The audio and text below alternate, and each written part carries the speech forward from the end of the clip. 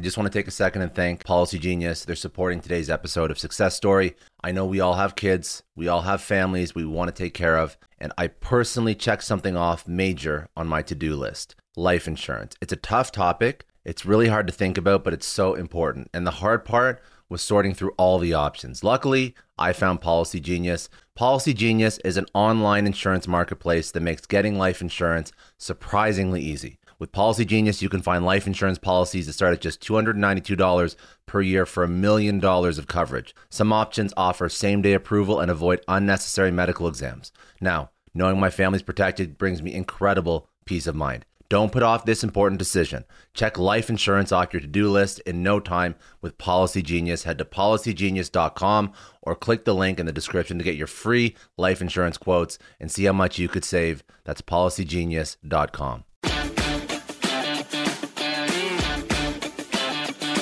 The only podcast you need for your business. Let's do this.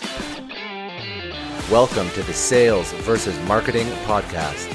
I'm your host, Scott. Join me as we explore and demystify the latest trends, technologies, and strategies used to achieve massive growth and 10x businesses.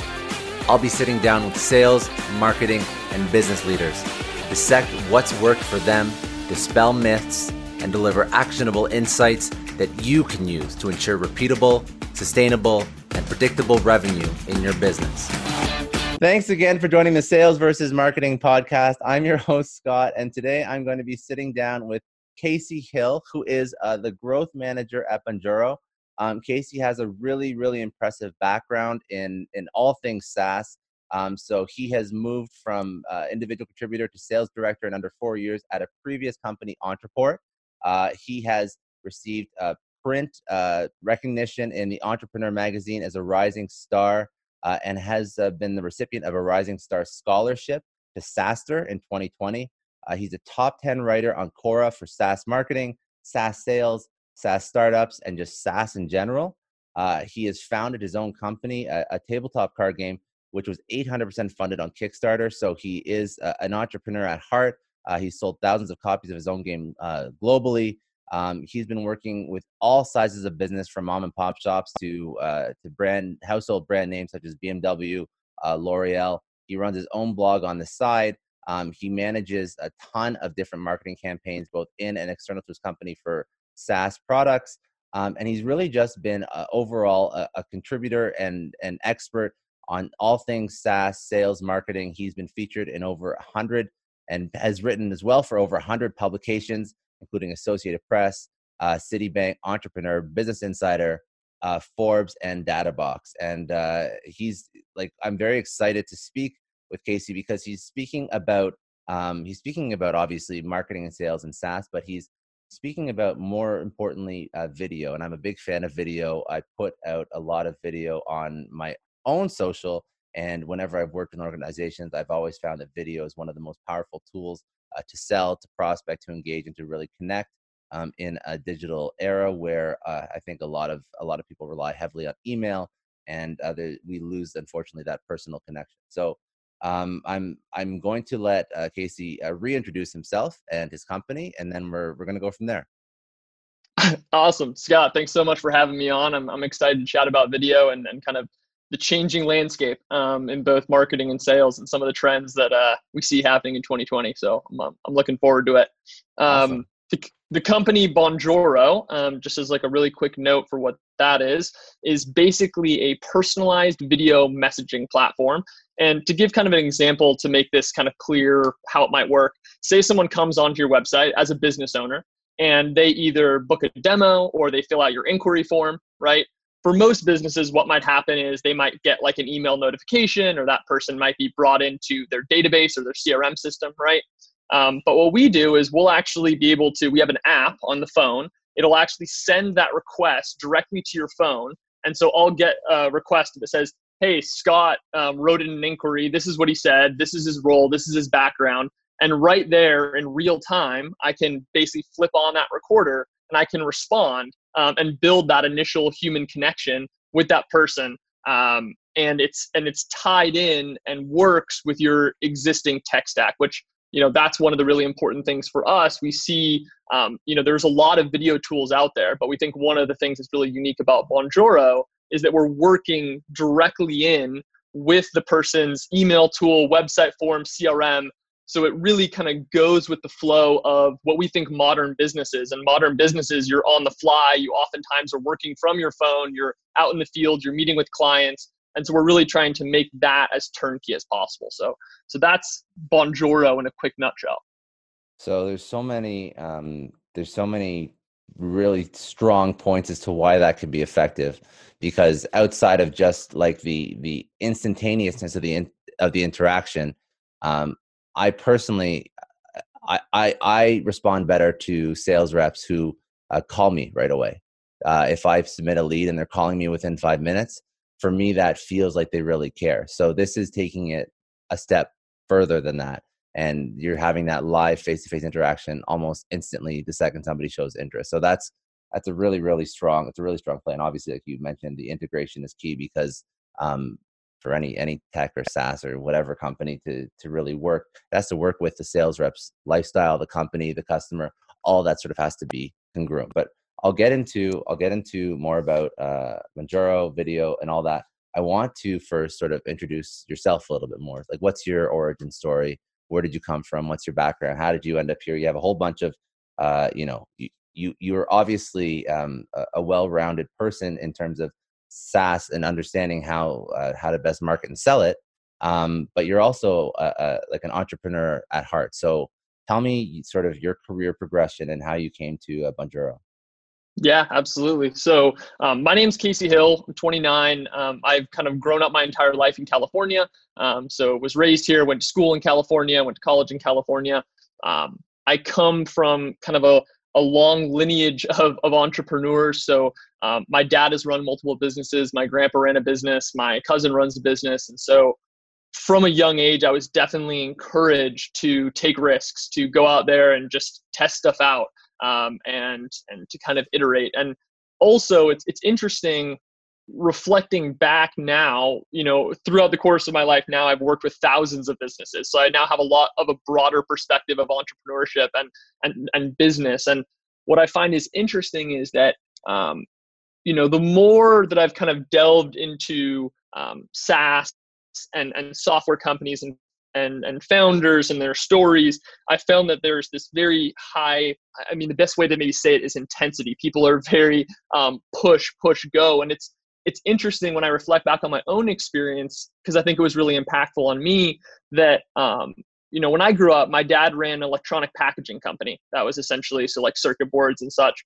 And he was super successful, but it was a small business. He had 10 to 15 employees. He was back every day by 5 o'clock and hanging out with our family. And it was very balanced, which I, kind of took for granted when I was younger. And now as I get older, I realized that that's not the norm, right?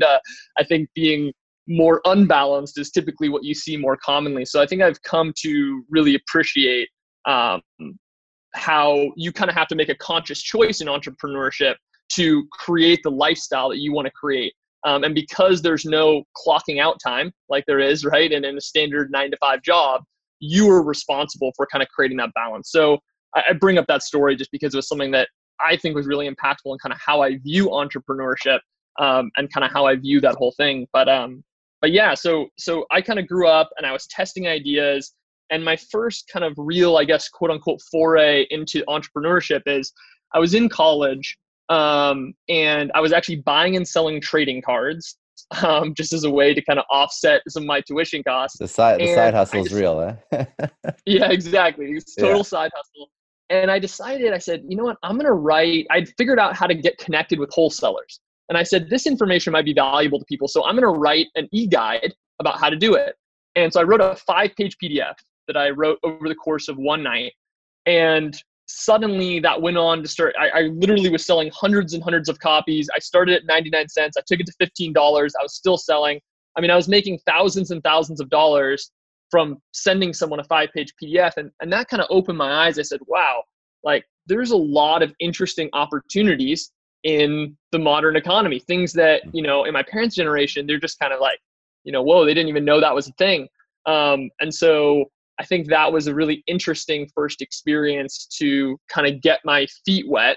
And then at that same time, when I was going to school up in Berkeley, UC Berkeley, where I went to college, I also started to intern at technology companies, many of which have, Tech Validate was one of my first companies that then got acquired by SurveyMonkey, which is a pretty well-known name. But that really got me interested in this idea of scale. One of the reasons why I really like software is this concept that we can influence a lot of people on a global level with relatively small teams sometimes, right? Yeah. And so that's where I think I really got that side of my interest. I have kind of my entrepreneurial side, and then there's this other component, which has always been really interested in technology and kind of scalable, and also what's new and what's coming next. And so, that's a little bit of a background around kind of some of the history.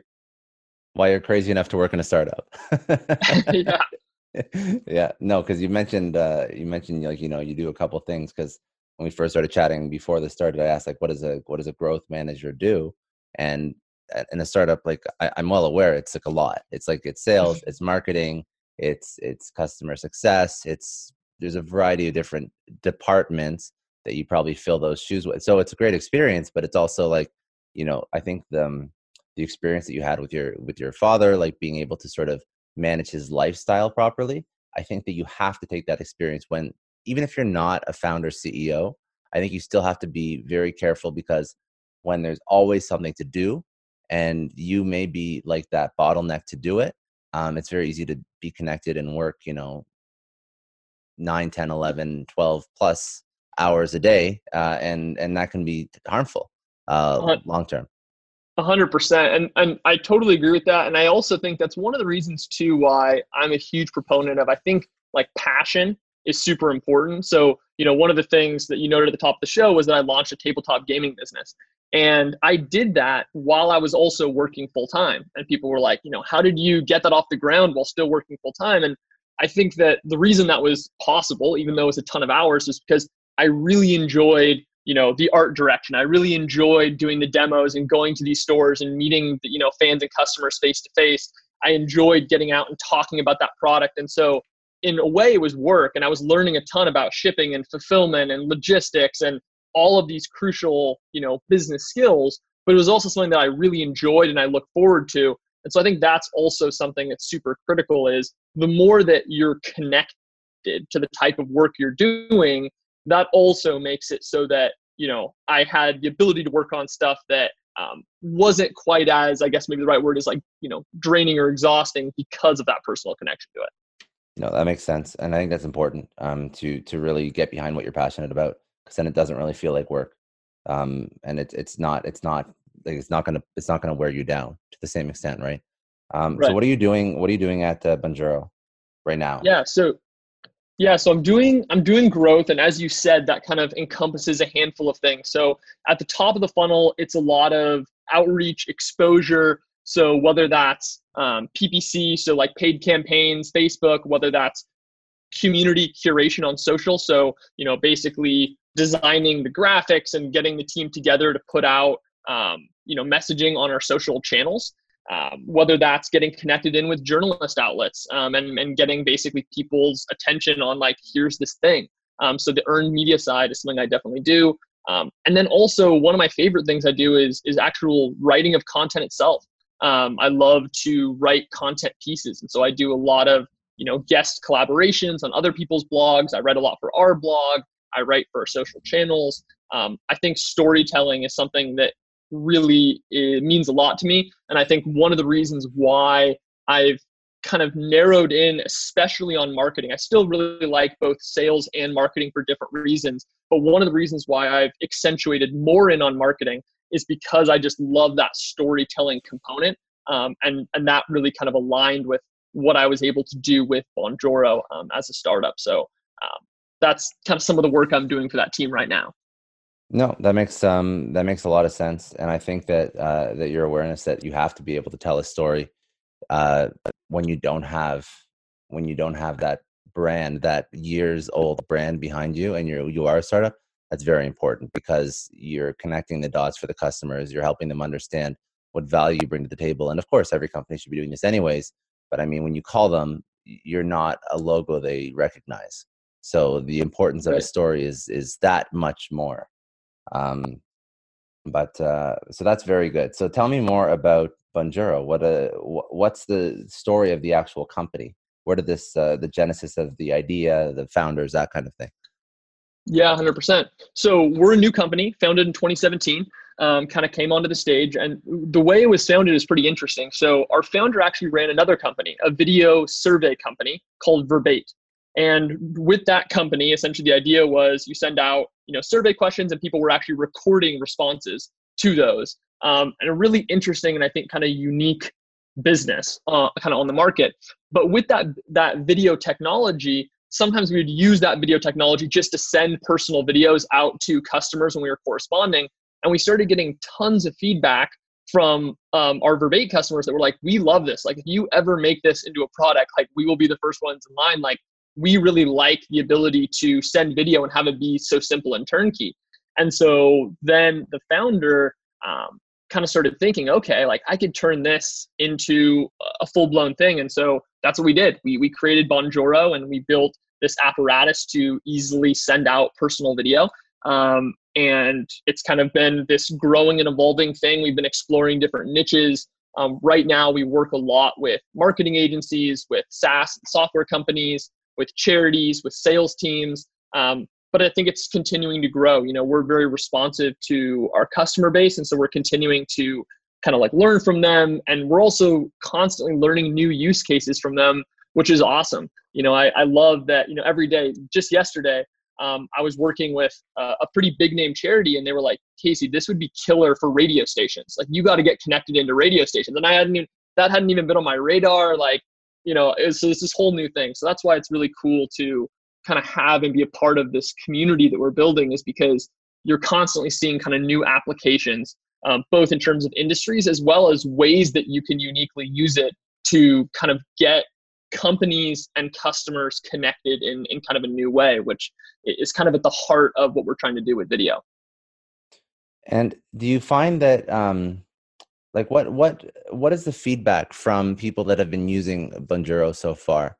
Like, do they notice an immediate ROI? Do they notice, like, what are their customers saying about the new? Because I don't know anything like this, and I don't know any other competitor, to be quite honest, that does anything like this. Maybe you do, but I've never seen anything like this before. Yeah. So there is a few players in the video space, but like I was kind of mentioning earlier, I think that the integrated component is something that really differentiates and makes kind of Bonjoro stand out. And we've had, amazing feedback, to be frank. A net promoter score, I don't know if you've ever talked about it on the show or if you're familiar with that, but, we're at like a 72 net promoter score, which I think is quite strong. Customers are happy. I think that inherently the type of business that it is, I think kind of produces a lot of customer evangelism around it, but also kind of going specifically to your question of what results are people seeing. I think there's a lot of areas where it can kind of enhance things. So one of the first ways people are using it is to just get more sales conversions. And what I love about the way that we're set up, I am a big fan of what I call tangible testing.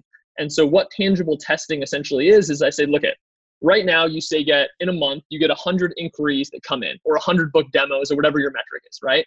And I just tell people, I say, I want you to do half of them the exact way you're doing it right now. Don't change anything, just keep your process identical. And then for half of them, I want you to send out these videos. I want you to record how long it takes you to send out each of these. Might be, 45 seconds, minute and a half, on average. So record how long it takes you to send out that personal video, and then see how many more conversions come from that, right? And if at the end of, and we have a trial with our software. And so it's like at the end of the trial, like, what are the results? And so what I love is that usually if we can just get people to that point, then it's like the conversion rate is incredibly high because it's very, very concrete. It's like, hey, we converted 4 more customers and, it took us whatever amount of hours, like that was clearly worth it. Awesome. Let's go here. And so because of the way we're structured, and I think because of the way we're allowed to kind of remove that barrier of entry by just letting people say, hey, try this out. That's awesome. And we also use it. It's used heavily on the conversion phase, but another big part is the retention and kind of like customer delight phase after. So another big place that people are using this is like asking for reviews, right? Like for the average company, when they send out their bulk automated emails saying like, please leave us a review, how many of those actually convert? You know, for a lot of companies, the rates aren't great. So if you can, you know, double, triple, 10x the amount of people that are leaving reviews, that's another very concrete piece of value that companies can get. So we're kind of using it in a lot of different senses, but definitely in terms of getting engagement and engagement of video overall as a medium, I mean, it's dramatically higher than standard text email. And there's a number of reasons for that. So one, without going too down the rabbit hole, my background is in inbound marketing and automated email systems. So I know that field pretty well.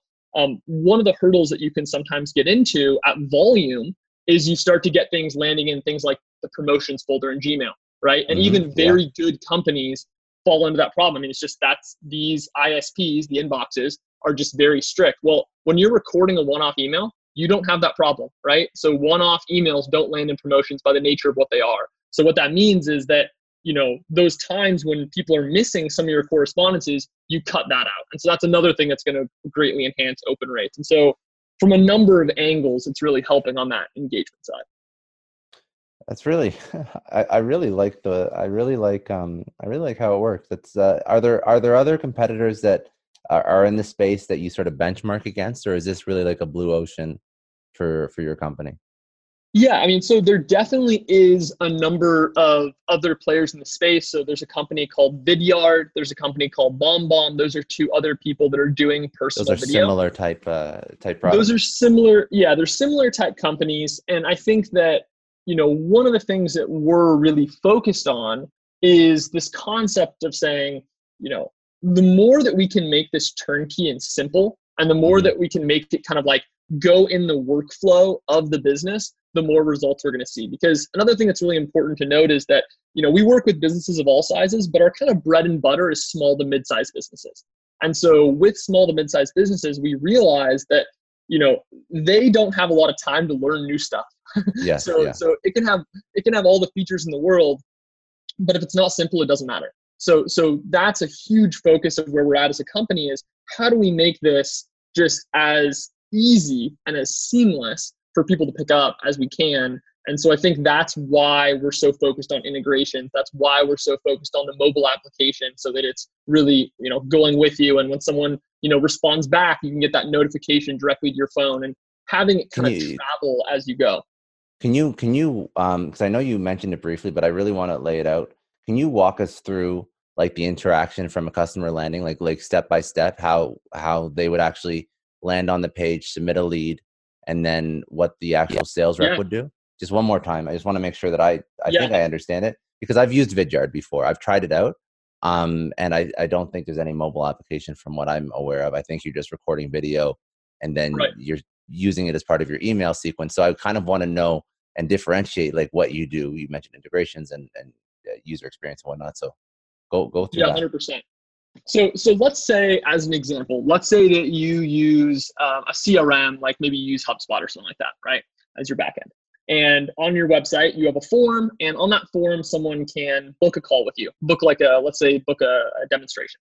And so they fill that out, and when they fill that out, they maybe give you a couple pieces of information behind it. So besides giving you their name, they maybe tell you their industry, they maybe tell you one of their chief pain points or what they're trying to do, and then they hit submit on that form. So what's going to happen is that person gets pulled into your database system, HubSpot or whatever else. And what also happens is you have a Bonjoro app. On that Bonjoro app, it's automatically, through our integration with that other system, it's automatically going to pop up and it's going to say, hey, you have a video to record for, you know, Scott, again, as an example. But what it's also doing, and this is a really important part, is it's also bringing that data that you have from the CRM to have it right in front of you. So I not only know that Scott, but I know it's Scott that's from this industry that has this specific problem, that's looking to do this. So the idea is that it's not a situation where you're having to go, okay, I got this new inquiry. Now I'm going to log into my CRM. Now I'm going to check this record. Now I'm going to get the data. It's like, no, it's right there in front of you. So I can glance down, I can look at that, and then click record and say, hey, we work with a lot of video production companies. It's so awesome that you wrote into us. Based on what you're trying to do, normally what we see people doing is X, Y, Z. That's what we're actually going to be covering on the demonstration. Just wanted to reach out and say, hey, I'm really looking forward to this. And so that's kind of this shift in the interaction. And I think one of the things, I know a lot of entrepreneurs listen to this show, and NetSuite has been a huge supporter for entrepreneurs, for business owners, because there's one thing that we all know. Business is about making money, and it's about your bottom line. And the less you spend on the nuts and bolts of running your business, the more profits you keep. But these days, everything is costing more. Supplies, people, shipping. It squeezes your margins, and I've been there, juggling multiple systems for finance, inventory, you name it, each with its own costs and its own set of headaches. That's why I made the switch to NetSuite by Oracle. It's changed our company. Think about it. NetSuite is one of the top financial systems out there. It puts your whole business on one platform: accounting, finance, the works. One data source for everyone. There's no more mismatched info. And because it's in the cloud, it slashes your IT costs. No more servers, no more updates. Just access NetSuite from anywhere. With one integrated suite, your overhead drops big time. And here's the real win: efficiency. Everything's connected in NetSuite. Costs are ridiculous lately. Find a proven way to reduce your expenses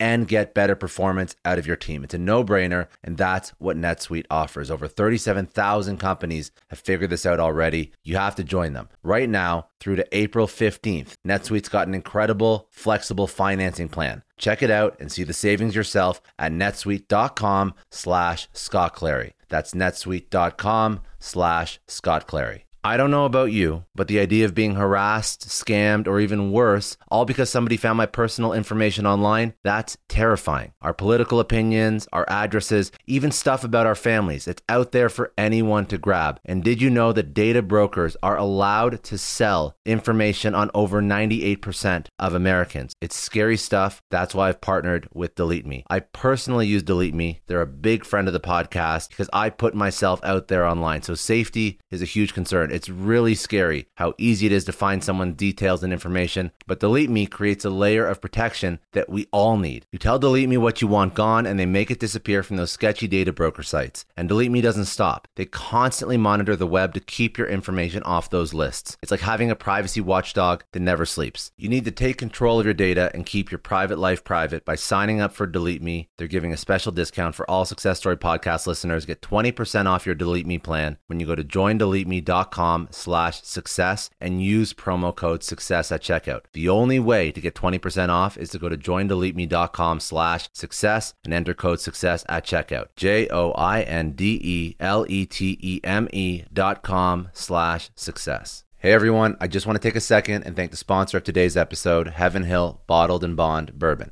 Now, I don't have a lot of liquor sponsors on this show. Heaven Hill Bottled and Bond is actually one of my favorites. I've drank it for a few years now, and this is why we actually decided to work together. Heaven Hill Distillery, family owned since 1935, is a great entrepreneur story too. So there's 5 brothers.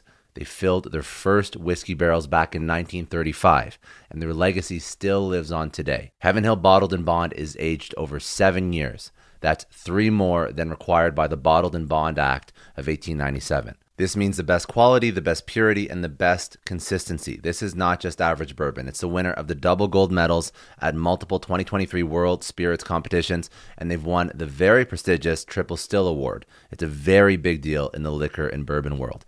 Heaven Hill Bottled and Bond boasts an exceptionally smooth oak flavor, while its aroma offers a sweet blend of caramel and smooth vanilla. If you love bourbon, you need to try Heaven Hill Bottled and Bond. Available nationally, look for a bottle at your local store. Heaven Hill reminds you to think wisely, drink wisely. Think back to your last few days in the office. Did any of them leave you feeling really accomplished? Not the kind of day where you're running around like crazy, but where you've made real progress on something that matters. Because being busy doesn't always mean being productive, and I bet we've all been there. And maybe it's time to rethink what it means to get things done. Today's episode is sponsored by Belay, and what they help you do is, instead of getting sucked into emails and to-do lists, they help you delegate tasks and focus on big goals. They can connect you with top-notch US-based talent who are ready to take on those time-consuming tasks that bog you down. Let's be real. There are way more important things you could be doing than bookkeeping or wrangling a packed inbox. They have virtual assistants to handle all of those pesky administrative tasks, or accounting professionals to take care of all your financials. But here's the best part. You don't have to waste weeks searching for the right person. Belay's personalized matching service works quickly, sometimes matching you with the right talent to take stuff off your plate in under a week. Are you ready to try a different way of working? Check out Belay's list of the top 25 things you can delegate to a virtual assistant. It might just change your business and your life. Text SUCCESS, that's SUCCESS, to 55123 to get the list and to start transforming your to-do list with Belay. Thank you so much, Indeed, for sponsoring Success Story. For all business leaders out there, Indeed is a lifesaver. See, we're always driven by the search for better, but when it comes to hiring, the best way to search for a candidate isn't to search at all. Don't search, match with Indeed. If you need to hire, you need Indeed. Indeed is your matching and hiring platform with over 350 million global monthly visitors, according to Indeed data, and a matching engine that helps you find quality candidates fast. You're going to ditch the busy work and you're going to use Indeed for scheduling, screening, messaging, so you can connect with candidates faster. And Indeed doesn't just help you hire faster. 93% of employers agree Indeed delivers the highest quality matches compared to other job sites, according to a recent Indeed survey. Leveraging over 140 million qualifications and preferences every day, Indeed's matching engine is constantly learning from your preferences, so the more you use Indeed, the better it gets. Join more than 3.5 million businesses worldwide that use Indeed to hire great talent fast. And listeners of this show will get a $75 sponsored job credit to get your jobs more visibility at Indeed.com/Clary. Just go to Indeed.com/Clary right now and support our show by saying you heard about Indeed on this podcast. Indeed.com/Clary. Terms and conditions apply. If you need to hire, you need Indeed. That is really powerful with that is kind of the trust element. So one of the things I love about video, and this is something that text can't deliver, is that video has, voice inflection. It has tone. It has body language. It has all of these things that produce a different type of connection with the person. And so I think that's one of the areas that I love about it. And then I think really helps these sales teams because, as we all know, anyone who's been in sales, trust is huge. It's like your most, coveted thing. It's pretty much the most important thing in sales. If you don't have trust, you don't sell. So Exactly. So anything that we can do to help accelerate that, I think is phenomenal. And one of the things I also really appreciate about personal video is that it makes it really easy to, I always tell people, you don't need any special pedigree or any special background to excel with personal video, because it's all about you just being authentic and you building that familiarity and similarity with people. And so that's, I think, the kind of cool, unique thing about it is you don't have to have some sort of more developed setup that you might need in standard video. With this, it's all about like you just getting your personality across in that instant. So I really appreciate that. So there's a lot of reasons why people don't adopt the video, because I don't think there's a single metric out there that speaks to video being a poor sales tactic or strategy, or you shouldn't put up video. So if all these stats, because it's really not hard to find, a quick Google search will show you how video is more effective, it converts more, it engages more, there's more impressions, there's more interaction, whatever your KPI or your metric is, video does it at a bigger, better, to a greater extent than just text or whatever, or calling or email. Why would people not be adopting video for sales if there's so many stats or data points that are sort of backing it up? Yeah, that's a really great question. So there's a couple major reasons that I see reservations around video.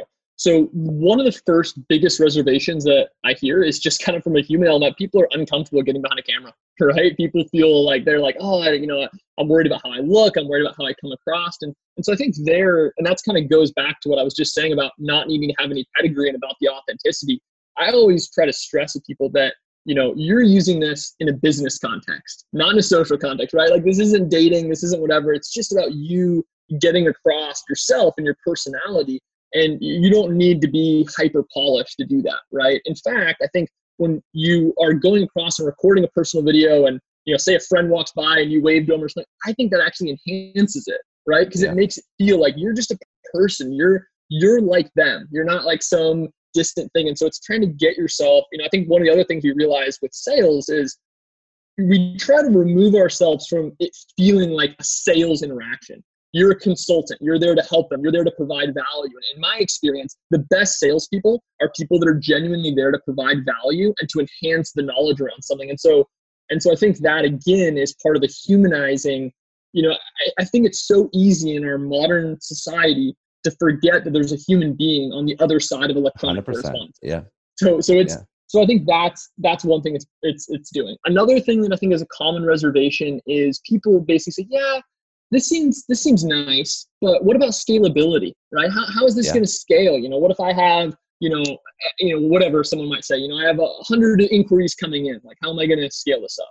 And that's an interesting question because I have kind of two sides of how I view that question. So one side is to talk about, hey, well, we integrate like this, so it makes it this much more turnkey. And, we have features like roll up. So if you want to, you can send out 10 at once. And I'm tempted to kind of go down the route of directly explaining that. But I think that there's something, I kind of, when I start to go down that path, I also take a step back and I say, I believe very strongly in the concept of, what some people, I was watching a TED Talk on this, they call it true fans. And basically the idea is, say that every month you have one true fan, and that one true fan just recruits one more true fan.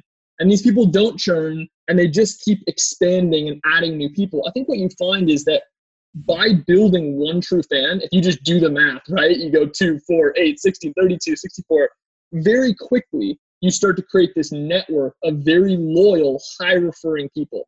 So suddenly, what felt like it was very non-scalable, you suddenly are taking a step back and saying, wow, I spent a minute and a half to send this video that's now responsible for, right, you do the math out, 5,000 of these relationships that comes down the line. And so I think that the more, in my eyes, kind of like honest answer to the scalability thing is when you start to build that kind of impact, then the business revenue that you should receive in return just means hire more people to send video, right? Like bring on a larger team. Like that should be, to me, in a way, how it scales.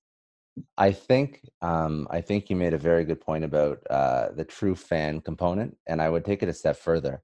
I think that our obsession with scalability, which really is just reaching out to massive amounts of people, throwing shit at a wall and hope that something sticks, is a testament to our inability to create authentic connections, and that's flowing up the entire sales chain.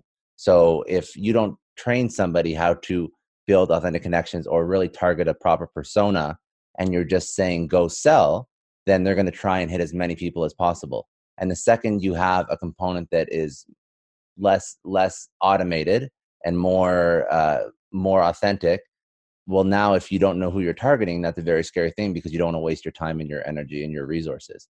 But if you do have that, and hopefully you do have the support of an organization that helps you find your proper buyer persona, helps you really know who you're targeting, and you're not just hitting 1,000, 1,500, 2,000 people a day and hoping that somebody comes back to you, then this isn't such a daunting technology anymore. Now it's just like a tool that sort of accentuates what you're already doing. But I think that a lot of organizations, I don't think that a lot of organizations know how to train sales people properly. I think that a lot of organizations, especially smaller ones, may not have the skill sets or the capability to map out a true persona. And they're really just they're saying, they're throwing a phone book at a sales rep and say, go sell. And if you don't give them the training, then what are they going to do? They're just going to try and hit as many people as possible. So I couldn't agree more. And it's been something that's been very imbued in my philosophy when I directed the sales team, was just to really change. My focus was very heavily around making my team the best experts in our industry as possible. I was like, I want our people to understand small business better than anyone else who's selling inbound marketing technology.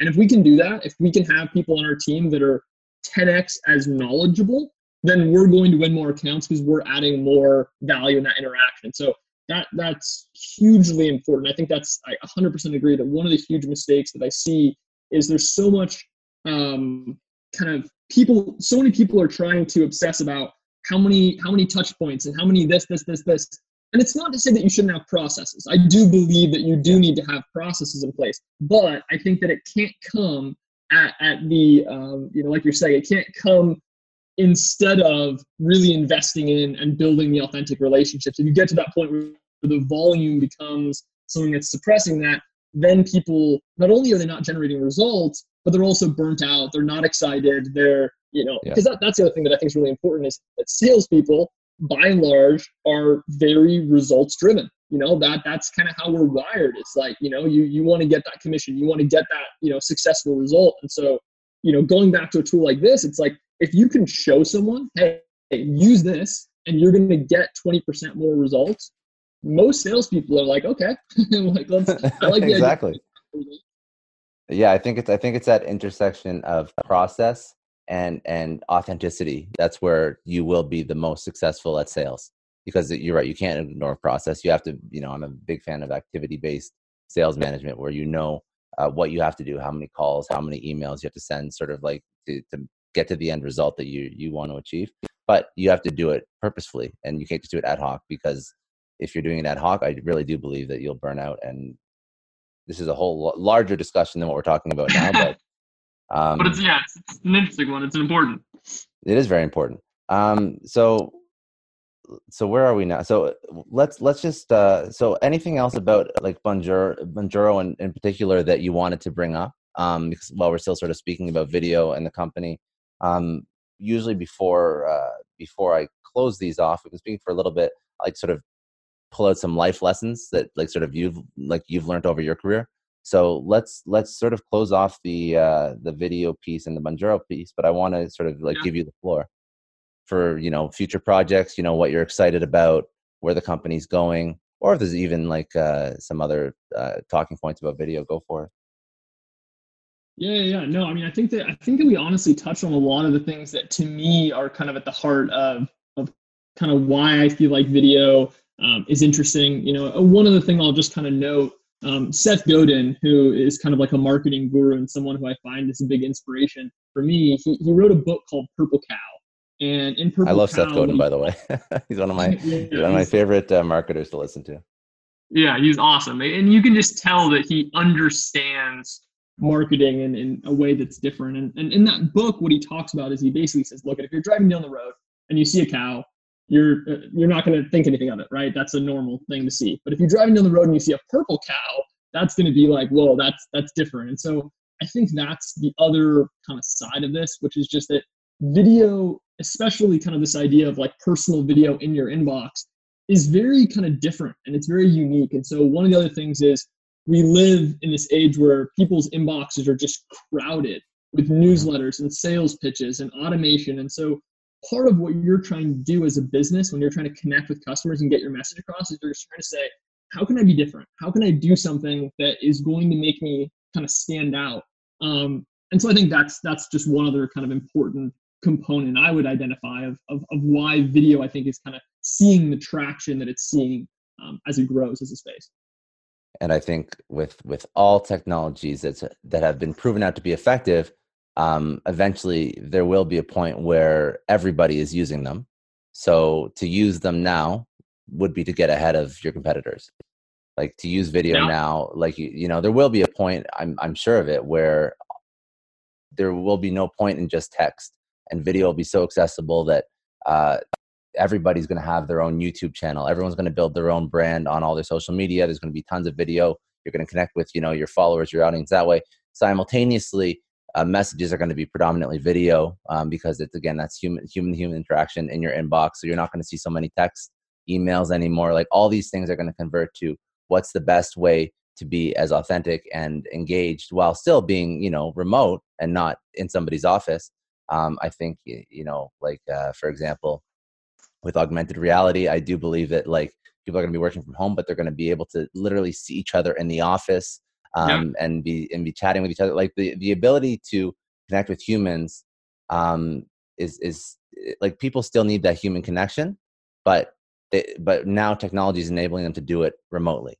So totally. I think if you can leverage both. You can leverage efficiency. You don't have to spend as much money on an office, or you don't have to go fly across the country. But if you're sending an email, like attach a video. If you're on a Zoom call, my God, just like go on video. If you're already in front of your computer, like the amount of times I see people that just don't go on video on Zoom calls, it's funny because I think that whenever I have I don't know if it's a generational thing. I don't think it is entirely, but whenever I jump on a call with like a younger SaaS account executive, like video 10 out of 10 times.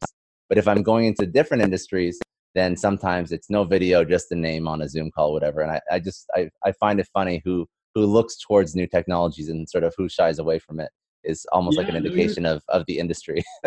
You're totally right, man. And that landscape, I mean, just give you an example, to use Bonjoro as an example. Bonjoro is headquartered in Australia, right? Yeah. I'm obviously in California. We have people in Texas. We have people in South Africa. We have people in the UK. You know, we're a global team. And because of technology, exactly like we're saying, things like Slack, things like Zoom, things like all these new technologies that allow us to still be able to interface, for me to be able to hop on with someone in one of the other departments and just have a quick conversation. This is kind of the new world that we're kind of living and kind of thriving in. But I still think even in that situation, that human contact, just like you were saying, I think is vital. It's super important. And so I think that technology is kind of facilitating, helping that connectiveness. Yeah. Kind of I think video is like that is the key until like we go to something else. Like video is still like that key to maintain that human connectivity, like globally, right? Without being in front of someone. Totally. Where did I want to go? Okay, so I wanted to go over just some sort of life lessons. Like, you've been very successful in your career. I want to go over life lessons that you've kind of learned throughout your career. So there's two questions I'd like to ask. The first one is, if you were to tell your younger self, 20-year-old, 18-year-old, 16-year-old self, one thing, what would it be? I think that for the advice to my younger self is to almost even experiment more. You know, I think I experimented more than maybe some people, but I think that there's often this, I don't know if stigma is the right word, but like, for instance, I was into tabletop games, and tabletop games is not a particularly glamorous or cool thing when you're going to college and you're trying to fit in with the crowd. It's kind of nerdy. But I think that there was so much value that I got from testing those out and from experimenting and doing those things. I think if I could go back, I would worry even less about, and I think this happens to a lot of us as we get older. We worry less about these things. When you're younger, it's tough. There's so much pressure. It is like, there's so much of that kind of, and not only from peers, but I think that there's this, you know, a lot of times families grow up and, you know, they're like, okay, you're going to be a lawyer, you're going to be a doctor, there's these very established, like, these are the credible paths. And for people who are listening, who are interested in entrepreneurship, or even people, you know, even the word entrepreneurship, I find is very interesting, because I think that the definition of it in many ways is changing. Right? Like, you can have someone who's a content creator, right? Who runs a podcast, who runs whatever. It's maybe not like their primary source of income, but they're still doing things that are entrepreneurial. So there's so many new abilities now for people to work on even projects, right? It doesn't even have to be a full-time, full business anymore. This is the new world we live in. You know, someone actually was interviewing me yesterday about my growth with Arcom, a tabletop gaming company. And one of the things I was talking about was so interesting there is I was saying, you know, we now have democratization to capital through things like crowdfunding, like Kickstarter. Yeah. We have democratization to labor. I hired designers in Europe and South America and all over the world through things like Upwork and DeviantArt and all these others. And so, you know, the types of access that we have through technology has really opened up as well. Yeah, no, and I also think that if you aren't taking advantage of, again, definition of entrepreneur definitely has changed, because, for example, I'm still working. Like, I'm running this podcast, something of a passion project, because I like connecting with different marketing, sales, business leaders. And I think it provides value to people like me that are looking to understand different facets of emerging marketing, sales technology, and, you know, processes and strategies, whatnot. So that's why I'm putting this together. And I get tons out of speaking with all these, you know, like yourself and other great individuals. I love it. You know, selfishly, I love having all these like one-on-one interviews with people from like all these different types of industries, all doing different things. But this is not like my 9 to 5. Maybe one day it will be. I have no idea. But right now, it's still something that I do for fun. But it's, you know, it's something that I'm learning. It's something that I've learned and have hopefully done a relatively good job at, and I'll continue to try and do better. But if you don't take advantage of all those extra resources, you know, it's almost like you're you're selling yourself short, and you're inhibiting your own professional growth in the career that you could be doing. Because everything that I learned in this, what in you know, in building out and recording video, editing audio, publishing on social media, building out a social media following, like those are all things that are very, very obviously applicable to being a sales and marketing leader within an organization. And 100%. those are not all things that traditional organizations are that great at teaching you, right? Like sometimes you have to go out and learn some of that stuff on your own, or learn how to be more effective. Because, you know, if you look at some organizations, there are individual influencers that are better at social media than Fortune 500 companies. 100%. And I think the other thing that's also so key is it's an investment in yourself, right? Like everything in life exists with an opportunity cost. And by you setting up a podcast and you buying the equipment and you getting all these different things and learning all those skills, you know, it's like you could take $10,000 and you could invest it in stocks, right? But what is the learning? What is the growth? What is your actual increase in value as an individual because of that, right? Much lower than if you invest in something like, I'm going to build these relationships, I'm going to build these networks, I'm going to learn all of these different video-oriented skills. And so to me, that's the other thing that, you know, I totally encourage, you know, all the people listening, whether they're going to start, you know, their own business or whether it's just starting a project, is invest in yourself, invest in your own development. Because in my eyes, I've always felt that the actual paycheck is very, very small. I would rather, in terms of importance to how much I'm worth. And what I mean by that is I would much rather get in at a more entry-level job that dramatically increase my value, because then I'm getting to, say, take the reins of running a big social media for a company and I learn a ton. And then that becomes a stepping stone that dramatically increases my value versus that job that pays 30% more but is dead end, right? And so I think that's a mindset that I encourage everyone that I chat with to say, really focus on what's moving you from a career standpoint and knowledge standpoint forward the most. Very good. Very good. So that's all I really have. I guess the last thing I wanted to ask you was, you mentioned Seth Godin as like a mentor or a source of knowledge that you enjoy, and I love Seth too. Are there other like books, podcasts, audibles, things that you a favorite book or podcast, whatever, that you'd recommend that you're reading now or that you've read in the past that you've gotten a lot of insight from? Yeah, so I actually run a book review on my blog, and I've reviewed dozens. You're the perfect guy to ask then. Okay. Yeah, I reviewed dozens and dozens of books, and for the very first time, I gave a book a 10 out of 10. I haven't in 2 years given a single book a 10 out of 10, and that book was Fanocracy by David Scott. And I absolutely love this book. So basically, it studies a ton of different brands and how they basically create these very passionate fans and customer evangelists around their product. And it's fascinating because you would think like, okay, well, they're going to talk about Disney and Nike and whatever.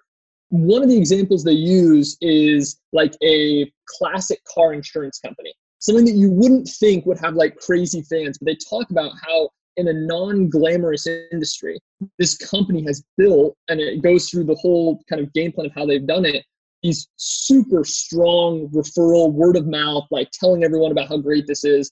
And I just love the way the book is presented because it's very actionable, but it really draws you in to the point where I found myself relating to the author so much and saying like, yeah, man, like that's how I feel. And so if there was one book that I would really recommend that I think is almost universally applicable to anyone who runs a business, because anyone who runs a business wants to have passionate people that support their business and brand, I would definitely give Fanocracy a read.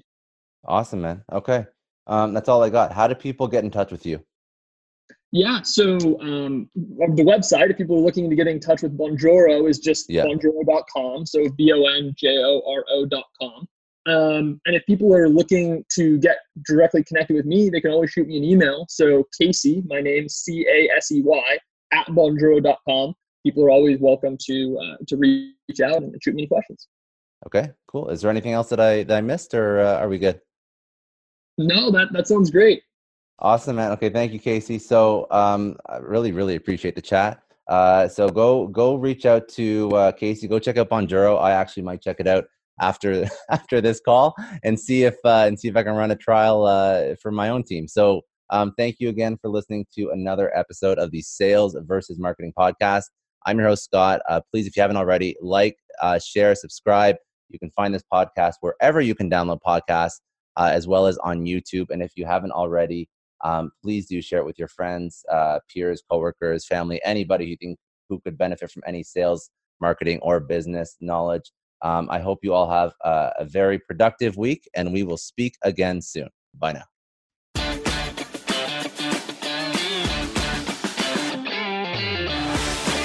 Thanks for listening to the Sales versus Marketing Podcast, brought to you by ROI Overload, delivering strategy, technology, and insights to both sales and marketing leaders and teams globally.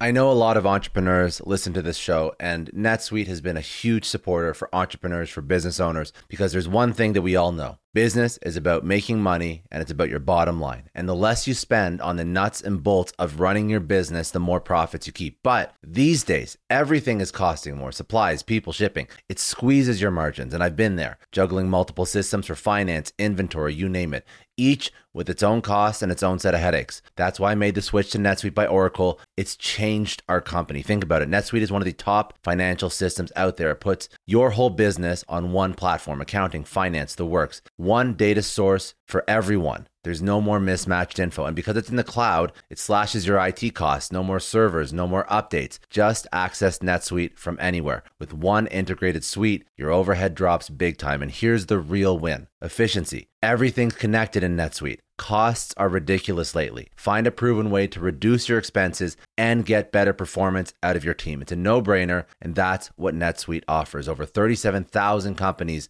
have figured this out already. You have to join them. Right now, through to April 15th, NetSuite's got an incredible, flexible financing plan. Check it out and see the savings yourself at netsuite.com/Scott Clary. That's netsuite.com/Scott Clary. I don't know about you, but the idea of being harassed, scammed, or even worse, all because somebody found my personal information online, that's terrifying. Our political opinions, our addresses, even stuff about our families, it's out there for anyone to grab. And did you know that data brokers are allowed to sell information on over 98% of Americans? It's scary stuff. That's why I've partnered with Delete Me. I personally use Delete Me. They're a big friend of the podcast because I put myself out there online. So safety is a huge concern. It's really scary how easy it is to find someone's details and information, but Delete Me creates a layer of protection that we all need. You tell Delete Me what you want gone, and they make it disappear from those sketchy data broker sites. And Delete Me doesn't stop. They constantly monitor the web to keep your information off those lists. It's like having a privacy watchdog that never sleeps. You need to take control of your data and keep your private life private by signing up for Delete Me. They're giving a special discount for all Success Story podcast listeners. Get 20% off your Delete Me plan when you go to joindeleteme.com/success and use promo code success at checkout. The only way to get 20% off is to go to joindeleteme.com/success and enter code success at checkout. joindeleteme.com/success. Hey everyone, I just want to take a second and thank the sponsor of today's episode, Heaven Hill Bottled and Bond Bourbon.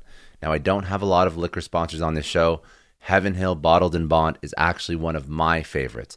I've drank it for a few years now, and this is why we actually decided to work together. Heaven Hill Distillery, family owned since 1935, is a great entrepreneur story too. So there's 5 brothers.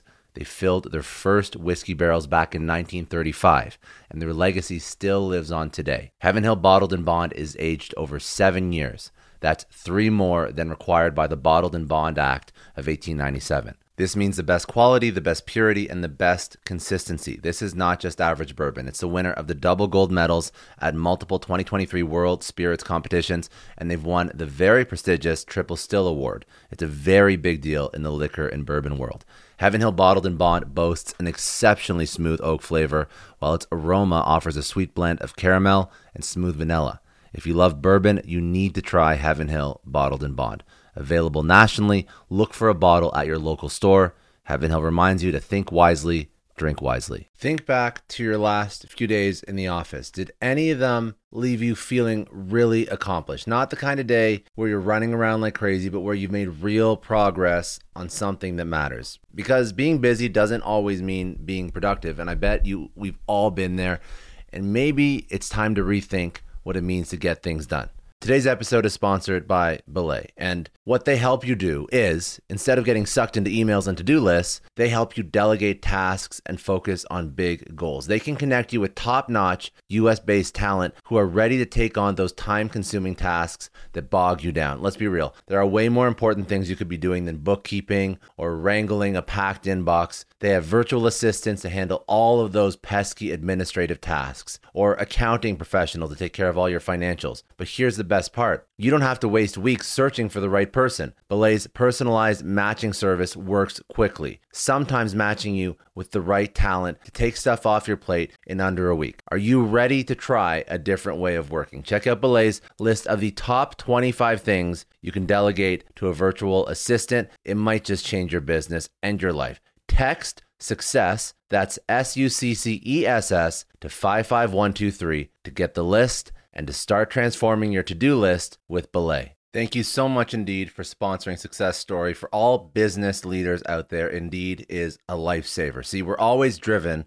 by the search for better, but when it comes to hiring, the best way to search for a candidate isn't to search at all. Don't search, match with Indeed. If you need to hire, you need Indeed. Indeed is your matching and hiring platform with over 350 million global monthly visitors, according to Indeed data, and a matching engine that helps you find quality candidates fast. You're going to ditch the busy work and you're going to use Indeed for scheduling, screening, messaging, so you can connect with candidates faster. And Indeed doesn't just help you hire faster. 93% of employers agree Indeed delivers the highest quality matches compared to other job sites, according to a recent Indeed survey. Leveraging over 140 million qualifications and preferences every day, Indeed's matching engine is constantly learning from your preferences, so the more you use Indeed, the better it gets. Join more than 3.5 million businesses worldwide that use Indeed to hire great talent fast. And listeners of this show will get a $75 sponsored job credit to get your jobs more visibility at Indeed.com/Clary. Just go to Indeed.com/Clary right now and support our show by saying you heard about Indeed on this podcast. Indeed.com/Clary. Terms and conditions apply. If you need to hire, you need Indeed.